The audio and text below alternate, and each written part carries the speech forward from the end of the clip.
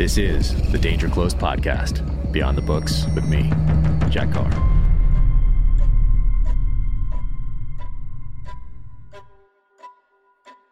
Welcome to the Danger Close podcast, an Ironclad original presented by Navy Federal Credit Union. My guest today, Colonel Chris Hadfield. Chris is a Canadian fighter pilot, test pilot, and astronaut. Incredible guy. His latest book, The Defector, is out October 10th. And now, without further ado, Chris Hadfield. Look at those good-looking books there. They are. Look at this. And I love this one. I read this one a couple months ago when they sent it. So congratulations on this and, well, I mean, everything else. I mean, I can't even... You have had Thanks. Quite the run, sir. Quite the run. I'm still running. Yeah, it's nice to see we're getting so many, I mean, just great reviews for The Defector. I'm really, really pleased because it was a lot of fun to write. So yeah, and thanks for making time and good. What are the two weapons up above your name there? Well, right. This is a Parker right here. So Damascus barrel, very old school. And then right there is a fan made that, and it's an arrow that he tried to recreate something that a tribe in Siberia would have made. And it's a tie to my third novel, Savage Son. So he used a bone for the tip there, and he just made some tar to keep the feathers on, and it's beautiful. So that went up there, and then up here, a little bit of aspen or birch or something as the shaft. But yeah, that's cool. He did tell me what that was, and I have to go back and look exactly what kind of wood he used on that. But above here, if you can see this above, I'm not sure, but that's 1864 Enfield from Afghanistan from the early days. So before too many of the fake ones started coming over from Pakistan. So that's from the early days right there. Haven't fired it. My dad's a big collector and of long guns and pistols. He's just got an encyclopedic knowledge. He's 89 now, so it's a really nice hobby for him too, because he's always thought anything that took a tremendous amount of human skill and ingenuity and machining to make is always going to hold its value, and it's interesting to him. So he rebuilds old cars and has a collection of old guns and flies a couple biplanes at 89 years old. So interesting setup that he's got. It's a good example to me. Wow, good example for all of us. What did he do when you were growing up? My dad grew up as a farmer, but then he trained as a pilot. And we got enough time. I'll tell you a quick story. So when he was just becoming an instructor pilot, he took a buddy flying, and the buddy started getting airsick. And there was this airport under construction. So my dad quick landed next to this airport. And one of the managers came out and said, "You can't land here." And my dad's like, "Yeah, well, look, my buddy's throwing up." He ended up being the first pilot to ever land at that airport and their first instructor, set up the first flying school there. And now that airport is Chris Hadfield Airport. So it's a really lovely, lifelong come around story. But my dad was an airline pilot through his whole career and an aerobatic pilot. But he still farms and he still flies at 89 years old. So pretty amazing. That's incredible. Well, you had it in the genes, but then you also saw you watched the Apollo 11 landings. Is that what was the first inspiration, or were you already on this path to becoming a pilot and then an astronaut? I was first inspired by science fiction, Star Trek and comic books and stuff like that. I just thought, wow, that's cool, and that's out on the very edge of what's going on, but it was all fantasy. But you're right. What really set my mind and set my path was people actually doing it, not just, X-Men pretend, but really people actually flying in space. And the whole thing culminated the global interest, of people when Neil and Buzz walked on the moon in July of '69. I was just 9 years old, and I just thought, wow, if that's a thing that people can do, I want to do that. How do I do that? And so I consciously decided to turn myself into an astronaut as a result of watching the people walk on the moon. And everything else has sort of been the granddaughter of that. Incredible. And now you're talking, didn't you do, are your friends or William Shatner and some of these guys from the shows that you watched growing up? Yeah, it's so cool to get to know. I mean, I've done several projects with, it's Bill Shatner with Bill. And I mean, he's 92 now. He still works 7 days a week. He loves what he's doing, and he's so fascinated and interested in stuff in the world, and hard charging kind of guy. So, and yeah, it's lovely to get to know the people that you only saw one-dimensionally or two-dimensionally when you were growing up, to actually get to know them as complex people. And you get to know everybody now. I could name drop like crazy, but it's lovely getting to know people who have found tremendous success, also been an inspiration to others, and see what makes them tick, and maybe try and learn something from them as to maybe how to conduct life better. Oh, yeah. No, I've noticed the same thing now with some touch points in Hollywood and with other authors that I read growing up or watched on the screen growing up, and now having conversations and having them exceed expectations. And especially from my viewpoint as a little kid, 8 years old, 9 years old, 10 years old, 11, 12, and watching these guys. And now you're having a Zoom call with them or talking to them about books and discussing projects and all that. It's really special. It really is. Yesterday I got an email from Brian May, the lead guitarist of Queen, and he's a friend. And I like Brian. He's a really thoughtful, sensitive guy, tremendously talented, and a PhD in astrophysics. He's not just one of the world's great guitar players and songwriters, but even still, even though I've commanded a spaceship, it still, makes me smile internally to get an email from Brian May. It's a cool facet of this stage of life. That's probably that, and he's probably saying a similar thing about you, saying he's not just this world-class pilot and astronaut and commander. He's also this guitarist. And he's probably saying the same thing, just opposite of you. I bet that's. It's a nice way to go through life, being delighted by the things that are happening, for sure. Oh, that's fantastic. And so July 1969, you watch this with the rest of the world, and then what active steps do you take from that point forward that lead you into the military academy and then and moving forward? Yeah, I had no idea, Jack, but I kind of looked at the people who were doing it, because it's really hard to be something if you've never seen it. If you don't even know it exists, you can't model it. But I looked at they walked on the moon, so who are those people? What did they do? And they were engineers. They'd studied in university. So I thought, okay, well, that sounds interesting. I was growing up on a farm. How does stuff work? I'll study mechanical engineering, even though I don't know what it is, but it sounds logical. And then they fly in space. So I got to learn to fly. So at 13 years old, I joined the Air Cadets, which is a Canadian flying program. In the States, there's like the Civil Air Patrol. In England, there's Air Cadets. And it's just a way that the government can help subsidize young people to learn to fly, so that maybe eventually they'll become commercial pilots in the country. So I learned to fly gliders when I was 15 and powered airplanes when I was 16. I looked at the people that were walking and flying in space, and they're all in good shape. So I thought, okay, well, I need to think about what I eat, maybe get a little exercise every day. And then I just sort of used that seemingly impossible goal as a way to help me choose what to do next. Like, what should I do this weekend? What sort of book should I read? What choices should I make in life? But when I finished high school, I was not ready to sign up for the military or go to university. So I took a year off. I worked for a while in a warehouse packing plant, made enough money, and then I went and bummed around Europe for 6 months with a buddy, and learning history, getting to know people, growing up, turned 18 there, and that was super helpful as well. But in that time, at 18 years old, when I was really choosing what made sense to me, I realized, in my heart of hearts, I want to fly in space. That's what I want to do. So I joined the Royal Canadian Air Force, got an engineering degree through the military academy, became a pilot, then a fighter pilot. I was a combat fighter pilot in the Cold War. And then I went to test pilot school, just like Neil Armstrong and Mike Collins and Buzz Aldrin had, because it sounded interesting and it was on the path.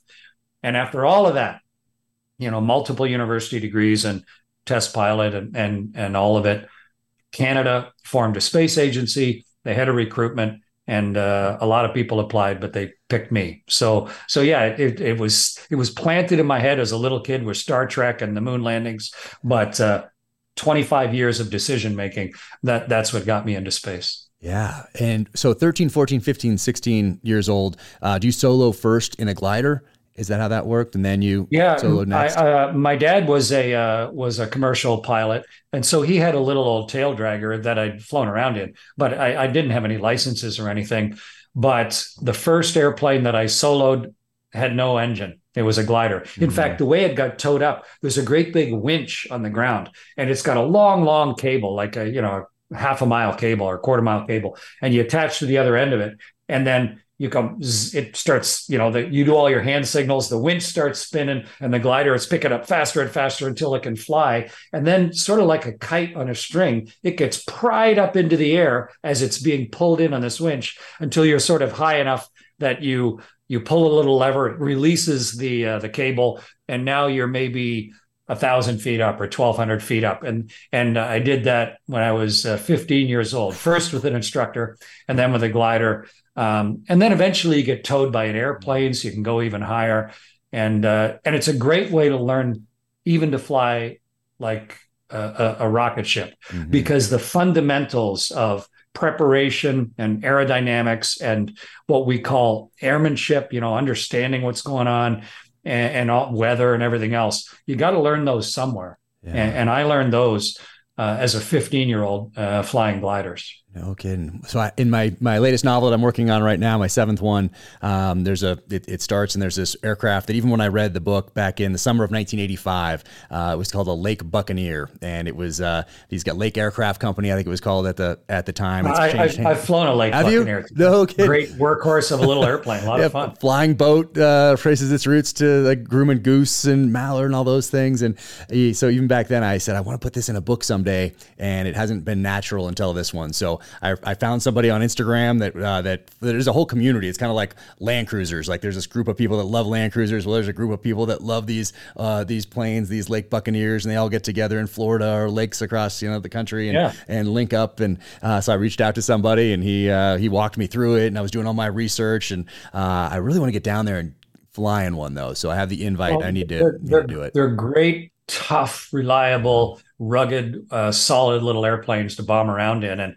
And I was an astronaut in Houston, and one of the flight controllers had a Lake Buccaneer, and we went out into the big Galveston Bay and landed on the ship channel.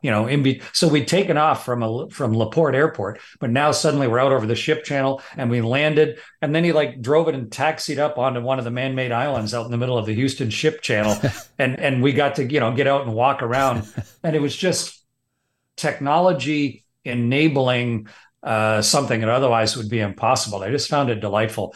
But to be able to operate on a salt water, that's a really great, as you say, evolution of the Grumman, all those Grumman amphibian airplanes, and it was a lot of fun to fly.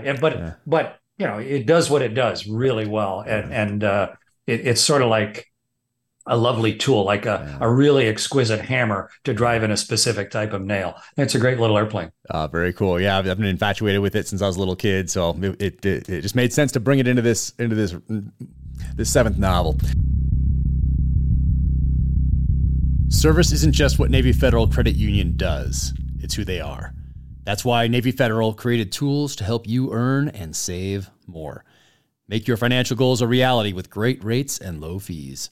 Members enjoy earnings and savings of $473 per year by banking with Navy Federal. An average credit card APR that's 6% lower than the industry average. A market-leading regular savings rate nearly 2 times the industry average. Learn more at NavyFederal.org/offers. I've been a member of Navy Federal since I enlisted in the Navy in 1996 and have had nothing but positive experiences with them for what is now closing in on 30 years. Wherever we were stationed, whether at home or abroad, Navy Federal was by our side. Navy Federal has made it their mission to help military members and their families tackle home ownership. With their new no refi rate drop option, you can buy a home now. And if rates drop later, you can then lower your rate without refinancing. Plus, they also offer mortgage options with 0 down payment. so you don't need to wait years to save at Navy Federal. Our members are the mission. Find out more at NavyFederal.org. Navy Federal is insured by NCUA, membership required, equal housing lender, open to the armed forces, the DoD, veterans, and their families. NavyFederal.org. But so you have this background. To most people that you're going through the program with, once you get to college, what point do you during college or right after college start moving into jets and moving into the military side of things? Do they have a background similar to yours? Did a lot of people come in having flown a glider or flown a single engine plane, having their private pilot's license? What was that like? Yeah, well, I recognize that if you're going to be a professional pilot, one little accident, like, if you're maybe grinding and sharpening a knife and one little bit of metal goes into your eye and you're never going to be a pilot again. So I recognized, hey, I need a backup plan. Astronauts have backup plans. So I got an engineering degree. And also I knew if I ever was going to become an astronaut, then I was going to need the engineering degrees. But my flying training with the military, you go through what they call basic flying training, but it's more a chance for them to see what aptitude you have. And not just hands and feet, but also aptitude for learning and making decisions in 3 dimensions when you have to. Irreversible decisions. Most people don't like making those, but as a pilot, you got to make them all the time. So the failure rate was huge.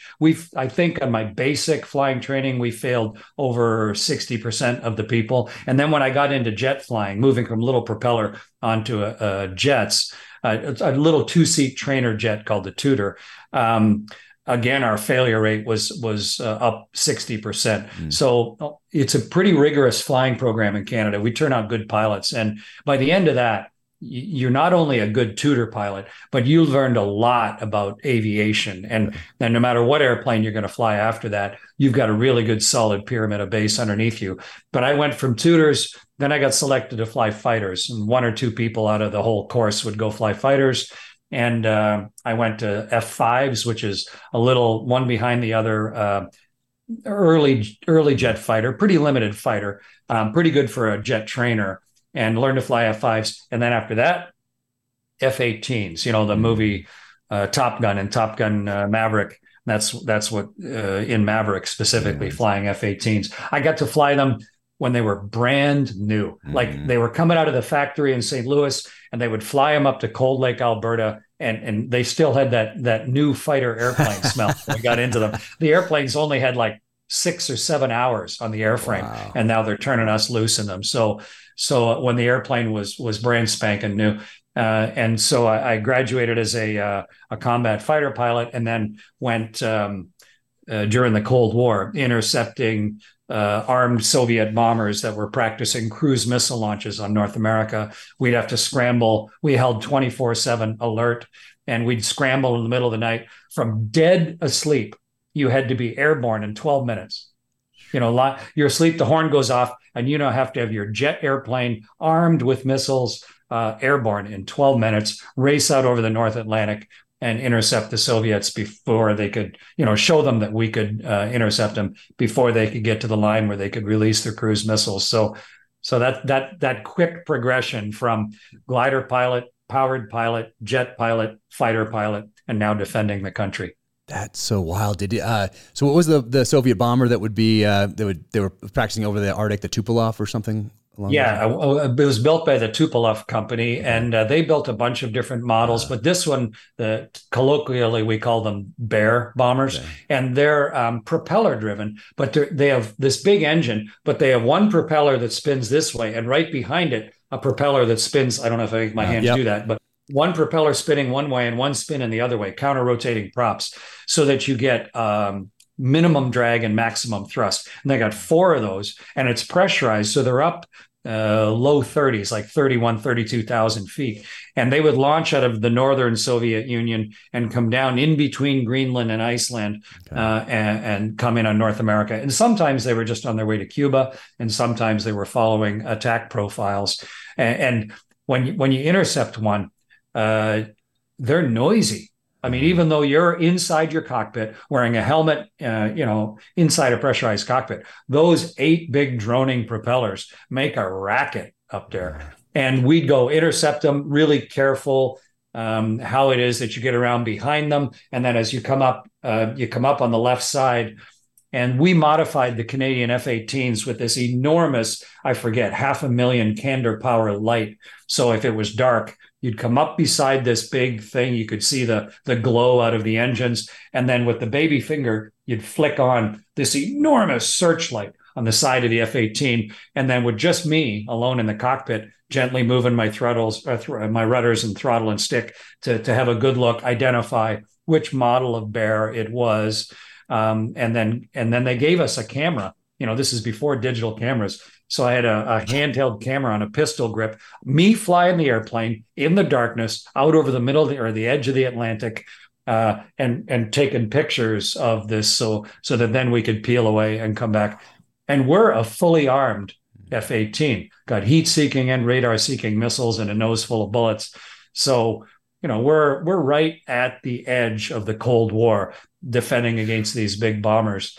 But fortunately, none of them were actually hostile. It was just that game of sable rattling and showing capability, but never actual firing of a missile in anger, which I'm thankful for. Yeah. Gee, I picture those planes as kind of like the AK-47 of bombers. I don't know. That's in my mind. That's how I think of it. I picture us and having this technological advantage, but then but a short circuit might put you down for a couple days as you figure it out. But I picture those things as just parts like an AK-47, like they're going to work and it's going to get you there. Might not be as technologically I lived advanced. in Russia for 5 years, and definitely their engineering philosophy is different.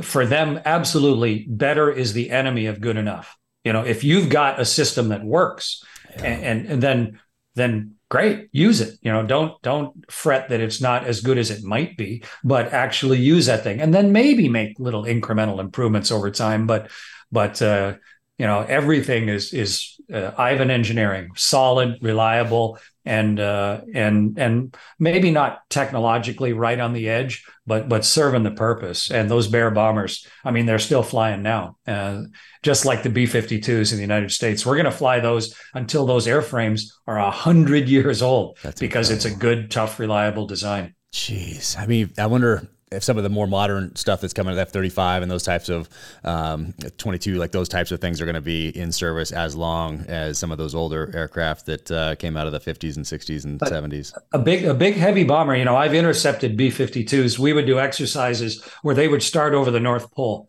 and they would come down and they would test everybody's air defense system all the way down to the Gulf of Mexico. And so I was way up in the north, up in the high Arctic in a little town called Iqaluit, and scrambled up to intercept the B-52s that were coming down. And all I have on board are bullets, heat-seeking missiles, and radar-seeking missiles. The B-52 has this huge jammer, so he could put on enough energy that he could shut off my radar. My radar would have to shut itself down just to keep from frying. Wow. So I can't use my radar missiles. Okay. And then my heat-seeking missiles, he's got all sorts of flares and heat choppers, so you can't really even count on your heat-seeking missile. So now all I'm left with is guns in the nose of my F-18.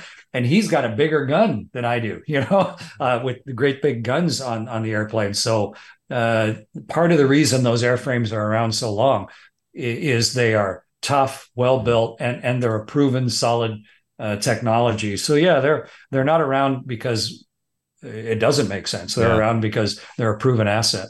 Yeah, it sounds kind of similar to what I've read about submarines just through Tom Clancy novels and anecdotes here and there. Similar to what they're doing under the ocean, you're doing up above. But what a wild. It provides time. Both of us with a lot of good fodder for writing books. That's perfect. Exactly. Especially this one right here that you just that's coming out here October. It's October 10th for this one. Is that right? Yeah, it's coming out October 10th, and it's doing great in pre-sales, and it's just getting. You know what it's like. You write a book and then you're like, well, I think it's okay, but I hope somebody else does. And the Defector there sitting on your desk. Thanks for reading it, by the way. But it is getting just great early reviews. And I think the Apollo Murders next to it. It's being made into an 8-part television series as well. So things are for a guy like me, it's just I'm tickled. This is such a delight that people are really getting a lot out of the books that I'm writing. Yeah, no, it's fantastic. And it's going to inspire a whole another generation. Someone's going to read this in seventh grade, eighth grade, high school, and going to say, oh, who's this guy that wrote this thing? What did he do? Oh, my, that's amazing. And then see something about going to Mars or something about what Elon Musk is doing or whoever and say, oh, wow, I want to do that. And so these books, fiction, and non, but fiction, growing up really inspired me down my path into the military. That's where I started too. I started with fiction, and then it's the fact underneath the fiction that then becomes your life. Oh yeah, I love that. I love weaving things into my stories that's fact based and that causes somebody maybe to look something up or to say, oh, I remember that, but what was that again? I remember that from 20 years ago. I'm gonna go back and revisit that. I love the whole process. But did you do a exchange? Is that what you did? An exchange with the United States, one of the military academies, or two of them, I think it was. Yeah, well, so I've done sports exchanges when I was going through our military academies in Canada. With West Point and Annapolis and the Air Force Academy out in Colorado. But then when I was serving as a fighter pilot, it was back and forth all the time because it's North American air defense. So the two are really intertwined. So I would go down to exercises, especially in the Gulf of Mexico at Tyndall Air Force Base and Eglin Air Force Base a lot. And then a lot of American airplanes would come up to the exercises in Canada, especially up in Cold Lake with a big exercise called Maple Flag. A lot of the stuff we learned in Vietnam was you have to make your training realistic. Otherwise, you're going to do badly. And so the training became really good in those places. And so that's where I spent a lot of my flying career. But then I wanted to be an astronaut. So I needed to go to test pilot school. And at the time, there were only 4 test pilot schools in the world, one in France, one in England, and 2 in the United States, one with the Navy and one with the Air Force. And so Canada sends 1 pilot a year for the whole country to test pilot school. And I got picked. I went to the Air Force test pilot school out in the desert in California, the Mojave Desert at Edwards Air Force Base, the right stuff. Where Chuck Yeager broke the speed of, so yeah, and that was a year-long sort of exchange. And then after that, I did an exchange tour as a Canadian, but serving with the U.S. Navy as a test pilot on the other side of the country over the Chesapeake at Patuxent River, Maryland, just south of D.C. Yeah, I mean, incredible. And The Right Stuff, of course, you read back in the day, I'm sure, Tom Wolfe, and then watched the movie. And that was inspirational reading that back. I read that in Yeager's autobiography the same summer, I remember. Yeager's, I got to know Yeager a little bit, but Scott Crossfield, Yeager was the first guy to Mach 1. Scott Crossfield was the first one to Mach 2. And Scott was the more technical engineering of the 2 test pilots. They were both legendary 1950s, cutting edge test pilots. Chuck, fascinating, larger than life personality, Chuck Yeager. But it's funny because his book, which was ostensibly an autobiography, but Scott Crossfield, he called Chuck Yeager that famous novelist. As he said, there's a lot of stuff in there that was a little bigger than it actually happened. But hey, what the heck? Chuck Yeager, he was a combat pilot and he was the first human being to Mach 1 and a brave and excellent pilot. But yeah, being able to fly out there where those guys had flown and right back to the very roots of cutting edge aviation. And while I was there, it was the return to flight after the Challenger shuttle accident. So we were there on those first shuttle landings after the return to flight in the late 80s. And so it was a fascinating, probably the most challenging and interesting year of my life, learning to be a test pilot. And I flew 32 different types of airplanes that year, all, high performance airplanes, learned a tremendous amount, and then got to go be an F-18 A-7 test pilot with the Navy. All fascinating, all a great, potential career for the rest of my life. But all of it in the back of my mind, sort of set myself up that maybe someday with all of this, somebody would pick me to be an astronaut. Amazing. And yeah, for those who haven't read Chuck Yeager's autobiography or The Right Stuff, highly recommend it, especially for kids in high school and middle school, because that's when I read them, and it was so inspiring. I saw something with Dennis Quaid recently. Somebody asked him what his favorite movie was, and without hesitation, he said The Right Stuff. And he said it was just incredible to be a part of that and to have Chuck Yeager on set. He said every day in the interview, but that was pretty cool for him to just right Chuck's away. in that movie, right? Chuck had he sure is cameo. A cameo role in there. Yeah, funny. Yep, in the bar, which I believe was based on a real bar out there. So here's a quick story for you. The commander of Columbia, which unfortunately came apart in 2003 and killed the crew. The commander of that spaceship, a good friend of mine, he was on my test pilot school course, a guy named Rick Husband, great guy. Anyway, Rick, one day after test pilot school, he was tasked to take Chuck flying I think they're in an F-15. Yeah. And so he's going to take this, Chuck was in his late 70s, I think, or early 80s at the time, going to take Chuck flying for the day. Okay. And so he takes Chuck, and Chuck, he's like, he can get away with anything at that stage of life. Like, who's he got to apologize for? So they just did everything they could with that airplane. And they say, hey, let's go buzz my sister's house. And Rick is like, well, where does your sister live? And he's, Chuck's is here. I'll fly us over there. So Chuck flies him over, and his sister lives like in the San Francisco Bay Area. Wow. But Rick is like, oh man, please don't lose my license. And so there they are with Chuck Yeager at the controls, buzzing Chuck's sister's place with Rick trying to keep him out of trouble and then bring it back. And, it was Chuck Yeager, and it didn't really do any harm. So everybody let him get away with it. But yeah, an amazing historical figure, and nice to have got to know him just a little bit. Yeah, that's incredible. How did they start you out in test pilot school with, I'm sure, obviously there's a curriculum, but do they start you out on certain aircraft and then transition you into foreign aircraft, or how does that progression work as you're going through all these different airframes? In order to go to test pilot school, you have to have 1,000 hours high performance already. So they know you can fly. Mm-hmm. And so if you're flying 32 airplanes in a year, that means you're probably going to get 1 day to prepare to fly an airplane. Wow. Like some of the airplanes I flew once. I flew that airframe once. And on that flight, and it's a single seat airplane. And during that flight, so I start it, fly it, take it off, take it out, do some sort of evaluate a weapons delivery with that airplane, and then take the airplane up and do out of control work with it, tumble the airplane and evaluate different ways to bring it back under control, and then bring it back and evaluate the landing handling characteristics and everything, and then bring it back in and shut it down. One flight in your whole life in that airplane, and you have to do all those things. So absolutely the biggest part of test pilot school is study and learning and the cerebral task of it. And in the mornings, we would fly airplanes because that's often in the desert. It's not too windy when the weather's better. And then in the afternoon, you're in class all day long, learning all of the theory. You do a whole theory of performance, do a whole theory of handling qualities, and then you do a whole theory of systems, and that fills the whole year.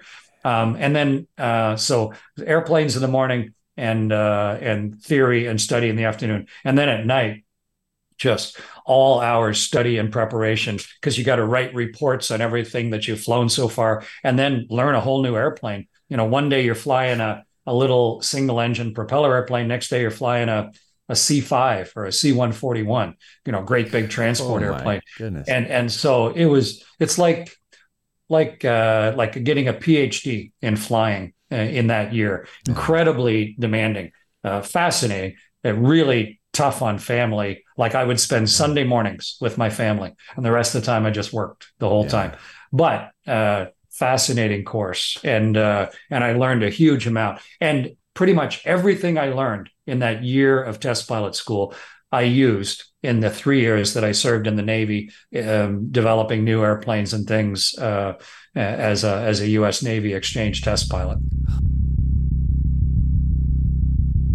The pod cover by 8 Sleep. As an author writing late into the night, and as a parent with 3 kids who get up early, I need every second of sleep I can get. That's where the pod cover by 8 Sleep comes in. The pod cover by 8 Sleep fits on any bed like a fitted sheet. The pod cover will improve your sleep by automatically adjusting the temperature on each side of the bed based on your and your partner's individual needs. It can cool down and warm up and adjusts based on the phases of your sleep and the environment that you're in. While temperature is the biggest game changer, the pod cover has other features. For example, thanks to the pod's sleep and health tracking, you can wake up to a personalized sleep report each morning that offers insights on how certain behaviors, like late night exercise or caffeine, impact your sleep and overall health. Invest in the rest you deserve with the H-Sleep Pod. I sleep great on mine, and you will too. Go to 8sleep.com/dangerclose and save $150 on the pod cover. Stay cool with 8Sleep. Now shipping within the USA, Canada, the UK, select countries in the EU, and Australia. Remember, that's 8sleep.com/dangerclose. EIGHT sleep.com/dangerclose. Is there during that time frame, was there one, after flying all those planes during that year, was there one that you absolutely loved and one that you were like, you never want to get back in that aircraft again? Yeah. Well, we did. So I did a whole test program with gliders, because let's say you're a glider pilot and you were getting hauled up by an airplane and your rope broke or your cable broke. So now you're not as high as you needed to be. So now you got to land someplace you weren't planning. So what's the best thing to do? Should you just hold the best gliding speed and look for a place to land? Or should you dive down and get super close to the ground? Because when you're really close to the ground in a glider, you get more lift. You can actually, a lot of people think you can go a lot further because of the ground effect, but no one had ever tested it. So here we are with this huge flat lake bed. And so my big graduation project out of test pilot school was to prove whether or not gliders should go down into ground effect. So what we did, because we needed to now fly across the desert at 20 feet above, and then 15 feet, and then 12 and 10 and 8 and 6 and 5. How do you hold altitude to within 1 foot? So what we did is we took helium balloons and we strung them across the desert at exactly the right height. And then when I'd get my glider up and I would dive it down, and then you could line yourself up perfectly visually with these balloons. So then you could just be driving across the desert, slowing down until you didn't have enough speed to fly anymore. And then you just land because you're out in the middle of the lake bed. So that was a fascinating and probably one of the more interesting programs of the whole test pilot school. And we found out that you shouldn't, in a glider, don't use ground effect because the trade-off's not worth it. And wherever you run out of energy, that's where you got to land. And it might not be where you want it to be. At least when you're coming down carefully, you can make choices. Yeah. Let's see, what was the worst thing I flew there? I don't know, I love all airplanes. They're all a lot of fun to fly. But I flew, the Navy has an anti-submarine airplane that's based on an old commercial transport. And the Navy, it's called the P-3 Orion. In the Canada, it's called the CP-141, I think, Aurora. Big 4-engine, long-range platform. The airplane's just sort of a transport plane, and you can put anti-submarine stuff in it. It'll go a long way. But from a fighter pilot's point of view, that thing was just a big lumbering tank to fly. And it felt, even though I flew 747 and C-141 and C-5, that P-3 felt like the biggest, heaviest, most least responsive airplane of anything I ever flew. I felt like when I put a command control in, it was like, hey, pilot the engine room, we want to turn left. And sometime later, everything was big and heavy. So there's going to be a lot of anti-submarine pilots who are mad at me now. But for me, that's probably the airplane I would have liked to fly the least. Is that the one that makes that weird sound when you're coming in for a landing? It goes, womp, womp. I remember there was one that came over the beach in Coronado that would always make this sound on its approach. Yeah, probably those variable pitch props coming in and a big, heavy, lumbering airplane. The guy's playing it on the way in. Could well have been, yeah. Amazing. Did you fly, at the time, Soviet aircraft as well, or is that a different type of a... No, I did not. I've flown just some private Soviet aircraft, but... in the Defector, the United States was flying Soviet airplanes right from the 1960s on, especially when the MiGs had been surprising us in Korea. And then the MiG-21s it looked like a kind of a nothing fighter, and yet it had been kicking our butts in Vietnam. And so managed to buy some or steal some or get some people to defect with some. And they took those fighters out to the desert in Nevada at Area 51, but they were still black and secret and not airplanes that I was flying at test pilot school. So no, I haven't flown the high performance Soviet airplanes. Got it. Yeah, I've heard of a couple of those programs back then. What a fascinating time to be involved in our intelligence services and the overlap of military intelligence, and trying to acquire those airframes, planes and helicopters both, and figuring out how to either buy them from other countries or through other sources, or get someone to defect, and then what do you do with it, and then denying it and getting them into these black programs and figuring them out and reverse engineering them, and then figuring out how to counter and all these things. When I was researching the Defector, some of those stories are crazy. They were trying to get Iraqis to defect with MiG-21 into Israel. And there were like some Iraqi pilots were coming on a flying exchange to the United States. And so they were deliberately targeted, in fact, by female spies who were then trying to pick them up in the bar and then try and build a relationship with them so that then they could help convince them in order to defect with their airplane. And a couple of them got killed by their own military when they went back. It's a whole amazing story that's out there. But one of those, he took that airplane and, all of the pressure and the other convincing that went on, and he defected with that airplane into Israel, landed with almost no gas. And then the Israelis flew the heck out of it for a while because they wanted to know how that the MiG-21 worked. And then it eventually ended up out in the desert at Groom Lake in Nevada. And it's those airplanes that form the very basis of my story, or at least what seems to be the basis of my story in the Defector. Yeah. Oh, so fantastic. And so you're at test pilot school when the Challenger disaster happens, or where are you when you find out about that? I was a fighter pilot in northern Canada. Obviously remember the day when suddenly, it was before the internet, but suddenly everyone was saying, "Holy cow, Challenger came apart during launch today." And I thought it was my dreams gone up in smoke as well. I thought, heck, I'm just a Canadian fighter pilot. I'm not a test pilot. I don't have a graduate degree. I'm so far from being an astronaut. And they just not only killed the crew of Challenger, but they had a school teacher on board, Krista McAuliffe. There's no way the American public is going to trust NASA to launch another space shuttle. So I thought everything was done. That was January of '86. But amazingly enough, they learned a huge number of lessons, and all space flight will be safer as a result of the loss of those lives. It was, we could have avoided it. It was bad decision making, but nothing's perfect, and we learned a lot from it. And a lot of space flights have happened since then. But yeah, that was a big shocking day, not just, of course, for all the people directly involved, but for everybody on the periphery, watching what seemed to have been a miraculously successful program explode and kill the astronauts on board so vividly in front of the parents and everybody else that it was a really difficult thing to recover from. Yeah, when I was in 7th grade at the time, it was incredibly impactful to me as well.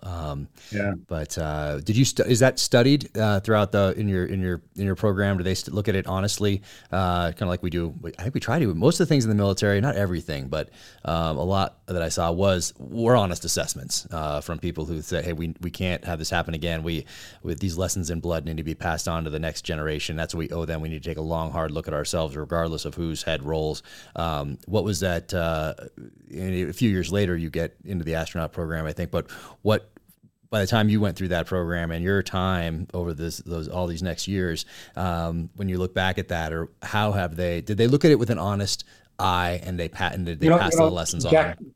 I was in the organization during that entire process, and when I say the organization, I mean professional aerospace, because if you think about mindset in the Second World War, when so much flying was rapidly developed, we went from slow fabric biplanes to supersonic jet airplanes, all inside of 5 years. But the tolerance for accident and for death. Obviously, because tens of millions of people were killed in the war. It was just a matter of fact. People die doing this, and that culture of those pilots, the World War II pilots, and then the Korean War pilots, that culture lasted for their whole career. It's like, hey, this is a dangerous profession. We're on the pointy end. People die. Get over it. But as the next generation came in the 60s, there was like, why are we losing an airplane a day? Or I'm sorry, an airplane a week in the Canadian Air Force? We're not even at war right now. Why are we accepting this level of death? Why are we doing that? And this whole new idea of flight safety, and how do you incorporate flight safety effectively? And as you said, how do you allow people to report all the near misses without getting personal retribution? How do you build a culture where it's okay to talk about everything that went wrong and the stupid stuff you did and the stupid stuff the airplane did, so that other people can learn from it? And it was an enormous shift forward in aviation, and not just in military fighter aviation, but in commercial aviation as well. We're shocked now when a commercial airliner crashes. But in the 60s, they were crashing pretty often. We forget, and so that transition of sort of cultural norms took place in the 60s and 70s in military and commercial aviation, and a lot of those people ended up as astronauts. And so that was one of the very foundational precepts of how we successfully fly in space, is flight safety reporting. And the amount of preparation you do for everything, every simulation, every flight, but also the amount of debrief that you do. And how do you incorporate all those lessons learned into the flight rules that everyone then lives by? The flight rules, that's the big Bible, so that we can codify all of the lessons learned. So yeah, when something like Challenger happens, there is no stone unturned. And you dig into everything, and you look at, obviously spaceflight is going to be risky, but how can we not do the stupid stuff? How can we make better decisions? How can we build better hardware? And how can we make spaceflight safer from now on? And the space shuttle was an inherently very dangerous vehicle to fly, and we killed 2 crews and lost 2 vehicles as a result. But the stuff we learned and the stuff that went into flight rules, even after the Columbia accident in 2003, we never had another loss of life, never had another accident, and finished building the space station, even went up and repaired and reboosted the Hubble telescope. So yeah, it's a big process, but NASA and the other professional flying organizations really take it to heart. It's not a bunch of, like in the movies, not a bunch of wahoos, screaming and everybody in mission control applauding and as if it's all for show. It is deadly serious, and we take it all absolutely to heart when we do something wrong. Yeah. And then what's the path into the space program? Canada forms its own space program, and then there's you hear about this and you put in an application, or what's this process that gets you into space? Yeah, Canada had astronauts by NASA's invitation in 2004, or actually 2003-04, and because we contributed the big arm, the robot arm, the Canadarm to the space shuttle, which released the Hubble telescope and did all those other things, built the space station. Then Canada could fly 3 astronauts, and so in a very rapid time, early when the shuttle was new, Canada got invited to send 3 primes and 3 backups, so 6 people. And so we didn't even have a space agency, but our National Research Council hired 6 people, and one of them flew within a year, like from just being a military officer to now suddenly being in space in less than a year. But they were payload specialists, just not flying the shuttle at all, but still our first astronaut, great guy, Marc Garneau, and then Roberta Bondar.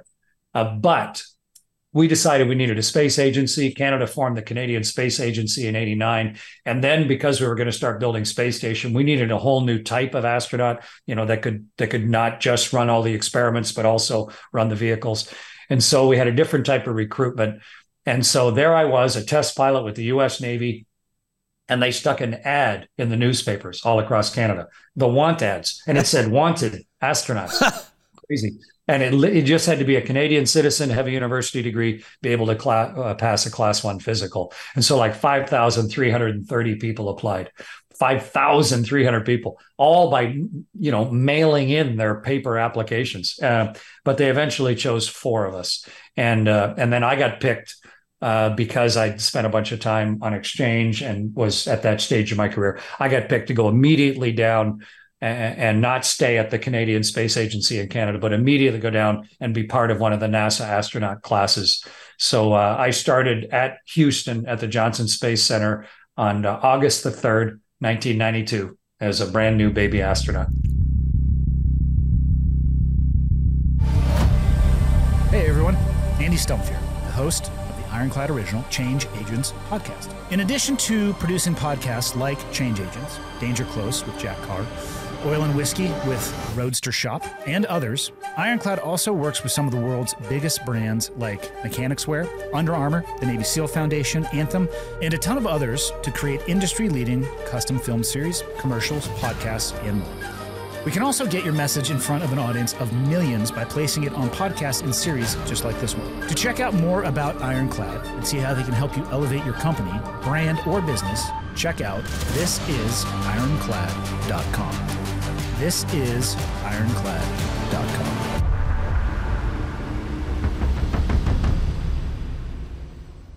Wow. And what's first day? And then when do you start doing the things that we see videos of in water and doing all that stuff with a huge suit on? And what's the prep? And then how long is it before you actually go up? Your basic training, those things you just listed, that takes 2 years. And so it's just you're in classroom a tremendous amount. We fly jets, but I was already a jet pilot. But for the people who were like chemists and we had one veterinarian in our class, and the medical doctors, it's a pretty big step for them. They're not going to be the front seaters, but still being able to navigate and communicate and sit on an ejection seat in a jet was a big step for them. But then all of the theory of space flight, of orbital mechanics and control theory, and then learning all of the generic skills of the space shuttle, which was the most complicated flying machine ever built. And so that was hugely demanding. And then everything else. And then we started cooperating with the Russians. So starting to learn to speak Russian. And then eventually you get through. Oh, here's a funny thing for you. When you're first there, you're not an astronaut. You're an astronaut candidate for the first 2 years, because they want to give you the chance to quit just in case you find out you don't like it. But plus they want to keep the chance to be able to fire you if, even though you look good on paper, you didn't turn out to be what you wanted. And normally at least one person backs out of each class or is let go, because it's just the way it goes. But so when you're an astronaut candidate, guess how they abbreviate that? You're an ass can. So there I was, one of the best test pilots in the world. Now suddenly I'm an ass can, and I'm the bottom of the. I'm in charge of the Christmas skit, for the office. But after 2 years, then you go into advanced training, like spacewalking training and all of the advanced stuff. And then you're eligible to get assigned to a space flight. And then after several years of basic training and advanced training, then you might get assigned to a space flight. And then training for a shuttle flight was typically 18 months of full-time, 7 days a week training to get ready for that space flight, which would last about 10 days or so. And so I was selected in 92, and I flew in the fall of 95 on my first flight. Okay. Wow. It's actually faster than I thought. I just want to say, I have another thing at the top of the hour, so we only got 14 minutes left. Cool. So I want to make sure we get through all your slate. All right. I'm going to speed up then a tiny bit. Russian. So your first flight, what's your first flight like, even though you've done all this training and now you're in this spacecraft, you have maybe memories of Challenger, and off you go. What is that like to be sitting in that seat finally after all these years? One of the big things, Jack, is I didn't know what was really important and what was just nice to know. When you're a new guy and you're studying for a space flight, how do you know everything's sort of equally important? And you got to learn everything. And so it's really demanding, trying to learn everything about everything. And until you've flown in space, it's like, theoretically learning to ride a bicycle. Gosh, think about all the little things you have to know. But when you actually start riding a bicycle, you go, oh, well, That stuff you don't even need to worry about. And this stuff is important. But as a new astronaut, gosh, sitting on the launch pad, I had been getting ready for this. Your whole life. It had been 26 years since I was 9 years old. So for 26 years, I've been getting ready for that day. But now you are supremely ready. You've got all that stuff and you're sitting there. I was on the part of the flight crew. I wasn't downstairs. I was upstairs. So you're part of the group of 4 people that are going to make this happen.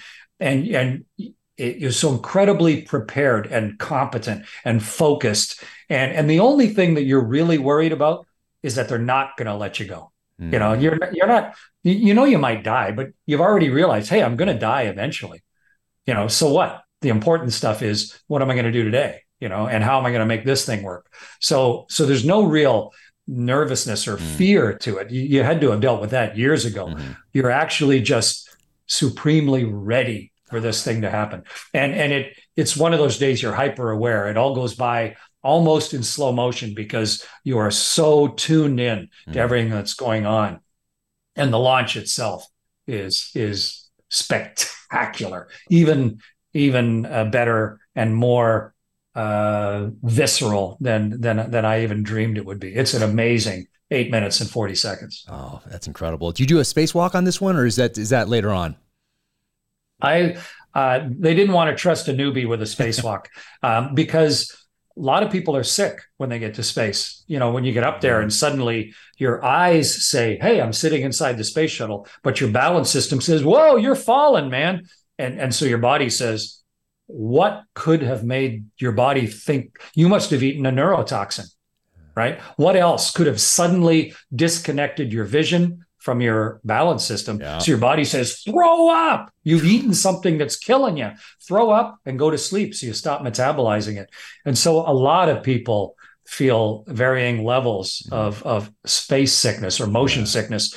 And so you don't want to have assigned somebody to a space flight when you don't even know, because some people never get over it. And so it's kind of nice to have had at least one space flight before you're trusted to do spacewalks.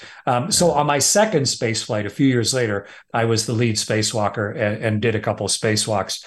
And it's the coolest thing I've ever done in my life. That was going to be my next question. And amazing. But I know I got to let you go soon. But so closest call in space, or as a test pilot, but or both? As a high combat fighter pilot, or high performance combat fighter pilot, I blacked myself out in a single seat airplane one day. We were practicing dogfighting, and I came smoking into the merge really fast. And the guy I was fighting against, Denis Rivard, like a lot of us, he cheated a little bit, and he wasn't supposed to move his airplane until we crossed equal, but he started lead turning me. And I'm like, Denis. And so I slapped the stick into my lap and I yanked my throttles to idle. But as I yanked my throttles to idle, my elbow unplugged my G suit because the F-18 was new and we hadn't thought about that. And so there I was with no G suit to fight the G and almost 8G on the airplane. Wow. And I woke up 18 seconds later. But fortunately, I'd gone up. So my airplane just kind of went woo up and over, and I woke up right about here. Oh my!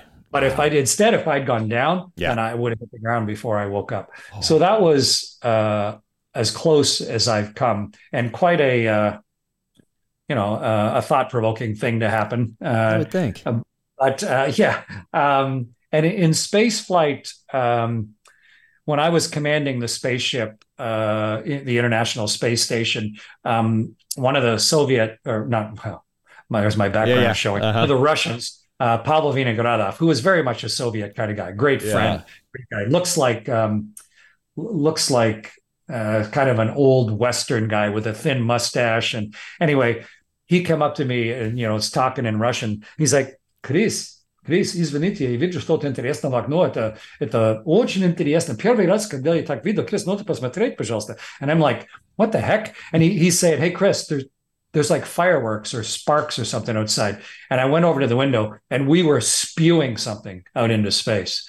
And when we did all the work and talking to Houston, we were leaking the main coolant of the whole space station, liquid ammonia. The lifeblood that cools the station was spewing out into space. And so we had to do an emergency spacewalk and get out there with ammonia all over the place and replace and hope the new pump module would work. But because of all those years of training and preparation and everybody on my crew getting spacewalk qualified and all the competencies, we were only 4 days away from coming back to Earth. And we managed to squeeze in the incredible disruption of an emergency spacewalk and save the day. And I handed over control of the space station to Pavel Vinogradov.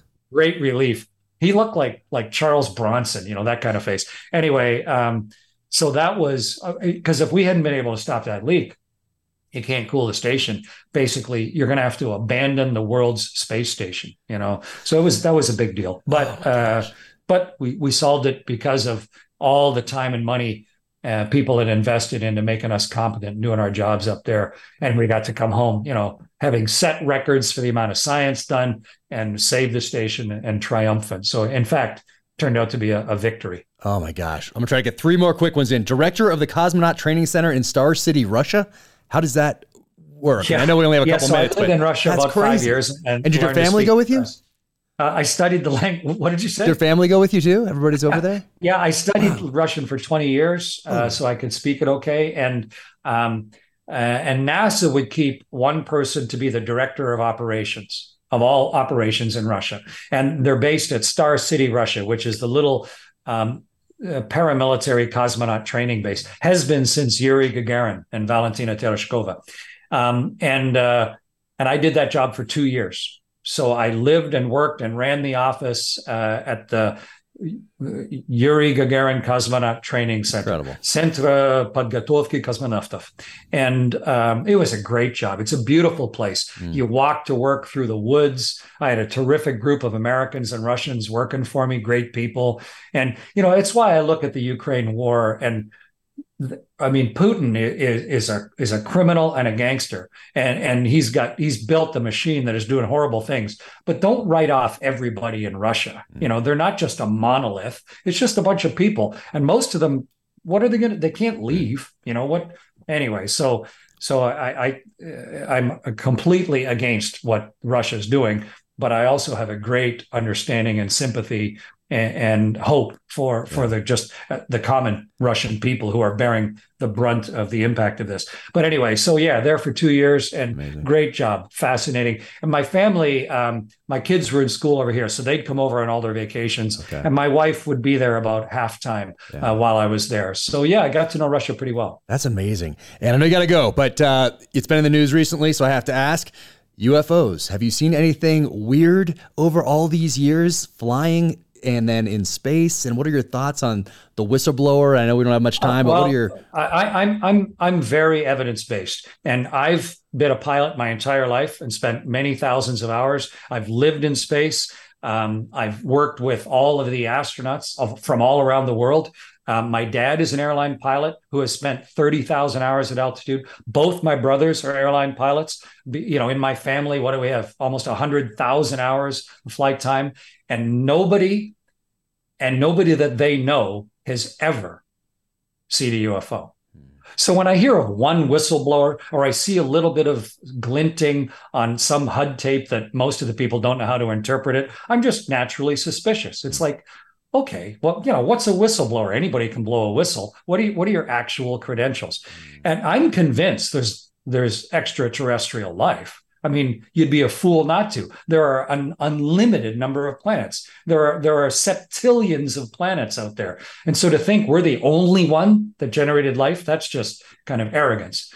But it's also arrogance to think that intelligent life is traveling through the entire galaxy and then just sneaking around where only clever people manage to detect them. To me, that doesn't make any sense. So yeah, it's fun. It doesn't do any harm. I don't mind people thinking about UFOs or UAPs or whatever you want to call them. I'm sure there's life in other places in the universe, but I'm more than a grain of salt with which I take all the latest breathless announcements. And you got to look at it from the U.S. government's point of view. Hey, it's fun. It does no harm. It allows us to fly secret airplanes around and pretend they are UFOs and nobody has to worry about it. So what's the harm in it? And so, yeah, I'm not worried about it at all, but neither am I invested in it at all. Got it. All right, I got to let you go, but Aquarius Underwater Laboratory, where did this come in?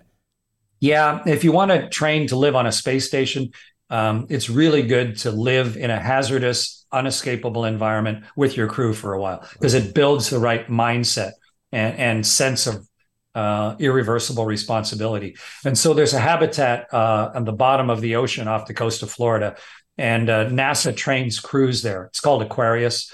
And so I commanded a crew for 2 weeks living at the bottom of the ocean. And it was great, a fascinating, beautiful place to be, but also a really good place to, as an analog, as a place to build the skill sets that you need. So then when you're up on a space station and you can't come back suddenly and you need all those interpersonal skills as well as the technical skills, it's a great proving ground. And we use it and other simulators regularly to get our crews ready to go live on the space station and soon to go live on the moon. Amazing. Well, I could talk to you all day. I know you got to go. Thank you for spending this time today. Thank you for all you've done for Canada and the United States and for inspiring this untold generations. They're going to have these books. There's a nonfiction out there as well for everyone watching or listening. Apollo Murders is out there right now. Defector is awesome, and it is out there on October 10th. So be sure and pick these up, and the social channels and all the ways to follow along with you will be in the show notes. And thank you so much. This was fascinating. Thanks, Jack. Great to talk with you. And I look forward to reading every single one of your books. Thanks so much. Take care. Be well. Bye. Black Rifle Coffee Company. You can help Black Rifle Coffee raise $1 million to benefit veterans through the boot campaign. All you need to do is grab a can of ready-to-drink coffee online or from your local grocery or convenience store. The Boot Campaign is one of the most renowned veteran-focused nonprofits in the country, working tirelessly to provide life-changing aid and benefits to service members and their families. Join forces with Black Rifle in the Boot Campaign from May through the end of the year, where every can of ready-to-drink coffee you buy will contribute to making this massive donation possible. Black Rifle ready-to-drink coffee is available in several great-tasting flavors on the Black Rifle Coffee website, at your local convenience or grocery store, and no matter where you are, you can fuel your caffeine fix while supporting veterans. Every time you crack open a can of ready-to-drink, you'll be making a huge difference in the lives of veterans and their families. Black Rifle Coffee is committed to serving the veteran community, and with your help, we can all continue to make a difference. Let's raise a can together to keep fueling Americans for a good cause. Check out blackriflecoffee.com/dangerclose and use code DangerClose20 at checkout for 20% off your purchase and your first coffee club order. blackriflecoffee.com/dangerclose. Drink up. Welcome to the gear highlight portion of the Danger Close podcast.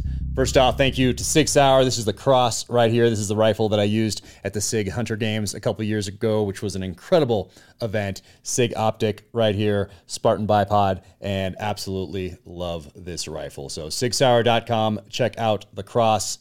It's awesome.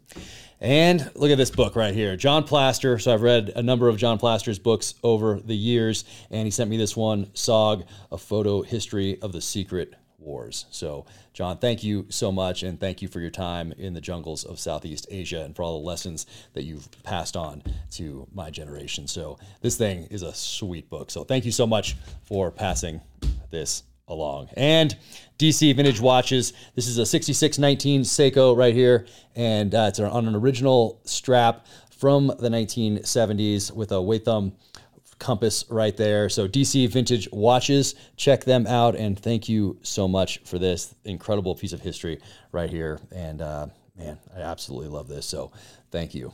And here we go, primalbeef.com. So my friend Sean Glass and Jocko Willink from the SEAL teams have started this company, Primal Beef. Go and check them out. Click on their social channels from the website, primalbeef.com. They sent me this box, and delicious. Thank you, guys. So be sure and check all that out. And until the next time, take care out there. Thank you for tuning in to the Danger Close podcast, an Ironclad original presented by Navy Federal Credit Union. To find out more about Chris Hadfield, what he has going on, be sure to go to his website. That's Chris, C-H-R-I-S, Hadfield, HADFIELD.ca, and follow him on Instagram at COL Chris Hadfield. And be sure and pick up his latest book, The Defector. You can follow me on the social channels at Jack Carr USA. OfficialJackCarr.com is the website. Click on shop in the upper right-hand corner for the merch. And if you enjoyed this conversation, be sure and leave a 5-star rating and review wherever you get your podcasts. Until the next time, take care out there. Stay safe. Be strong. Keep fighting.